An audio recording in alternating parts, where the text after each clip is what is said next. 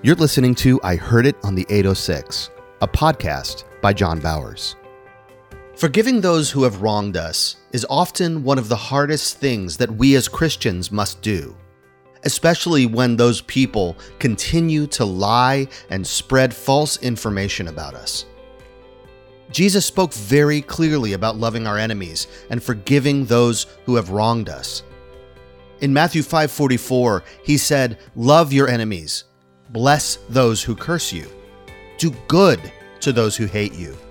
And pray for those who spitefully use you and persecute you."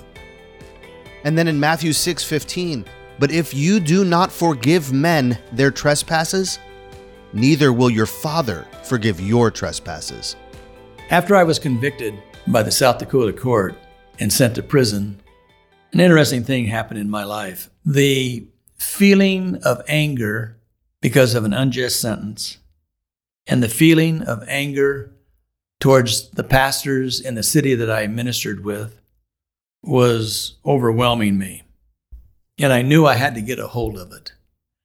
For you see, when I was convicted and was given 2 misdemeanors and sent to a federal prison, it was impossible for somebody with 2 misdemeanors to go there. But we won't get into all of that right now. But I could build my own case. I could set my own case in place, and I could tell you, and if I told you everything that happened, you wouldn't believe it because you think we're in America and everything is right and just and in order, when the truth is the courts so many times are unjust and out of order.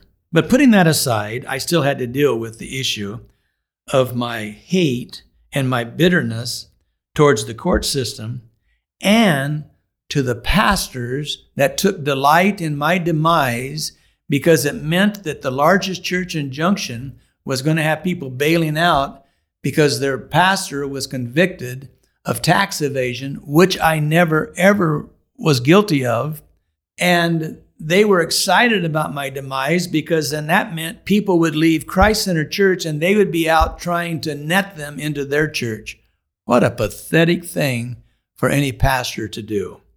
Churches should be built upon the foundation of saving the lost, not trying to take retreads and just putting them on their rolls. So not one pastor in Junction City, not one pastor in Eugene, Salem, Halsey, Brownsville, Veneta, we could go on and on and on. Not one pastor called me. And here I was the oldest pastor with the longest longevity in Junction City and the surrounding area, the fastest growing church, the largest church, ministry with the Christian school, outreaches, and everything we were doing. Not one pastor called, and that really ticked me off. And so I knew I needed to deal with that. And so as I'm going to prison, and I walked into that cell that night, I sat down and I says, "Lord, here we are for 10 months. Here we are for me to somehow get a grip on this anger thing I have. I know it will consume me if I don't somehow have a healing. So I need a healing." And so I said, "Lord, I know what it says, love your enemies. But I'm going to be honest with you. I need help because I can't love those enemies. There's nothing I can do with the court. The court's the court. But boy, I'm ticked off at the pastors." And the Lord says, "Well, I'm disappointed too. I'll never forget it. John, I'm disappointed too.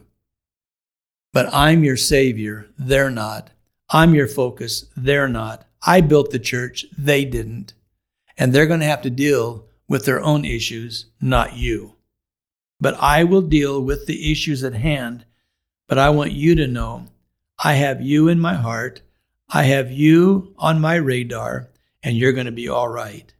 But right now, confess to me the names of these pastors and repent." So I called each pastor by name. I called each church by name to the Lord. And I says, "Lord, bless them." And I called them by name. Bless their church. Bless their congregation. Bless their outreaches. And then the Lord asked me to do something that just hit me along the side of the head with a bat. He says, "Now, forgive and ask God to bless those people who are leaving your church to join these churches that you've already asked God to forgive." Man, I stopped and I said, I hope on the way to those churches they have a flat tire and have a wreck. And God laughed. He has a sense of humor. God laughed and he says, well, okay, I'll let you get away with that one. But now bless them. So I blessed them. And I blessed them. And he says, now, I want this to be a routine that goes on several days in a row until you in your heart know that you have forgiven them. So I did. Day by day, I sat down with my list in front of me, and I went through one after the other, after the other, after the other. Forgive them, God. Bless them, Lord. Bless the people who are leaving Christ Center to go to those churches. Bless them. Bless their children. Bless, bless, bless, bless. Man, I got to the place where I was free. I was free. I was blessed. In fact, as I started teaching the Bible study, I was sharing about the blessing of the Lord and about what I had to do to set the people free. And guess what? Every prisoner in that prison is angry because of having somebody misvalidate them as an innocent believer. So I was going along successfully, and several months had passed now. And I thought I had victory over this issue of hate and judgment. I really did. I thought I had victory. One of my dear friends came to visit me.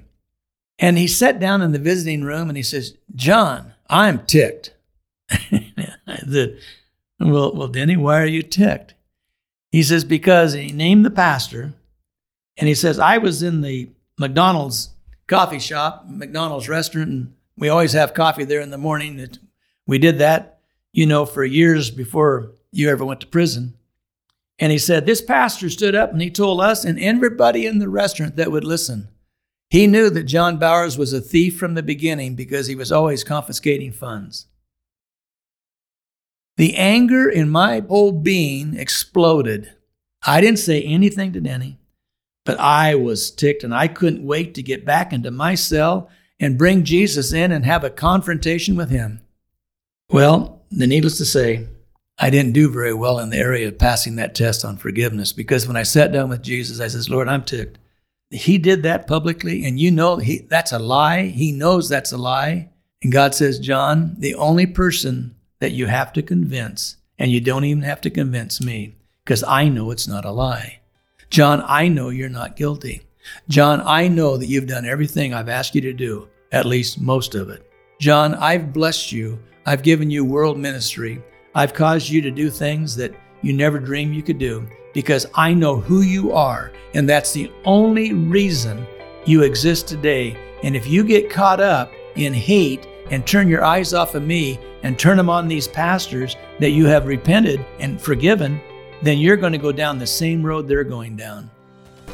Boy, I got it. I said, Jesus, from now on, I don't care what I hear. As soon as I hear it, I'm going to give it to you. And he says, John, I'm standing here beside you with my arms out to take that kind of stuff and trash it. You live for me, I'll bless you, and I'll take care of your anger. You've been listening to the I Heard It on the 806 podcast with John Bowers. Make sure you don't miss an episode by subscribing wherever you listen. To learn more about John Bowers, this podcast, and to find out how you can get a copy of his new book, I Heard It on the 806, go to ihearditonthe806.com. This has been an Avenue 153 production.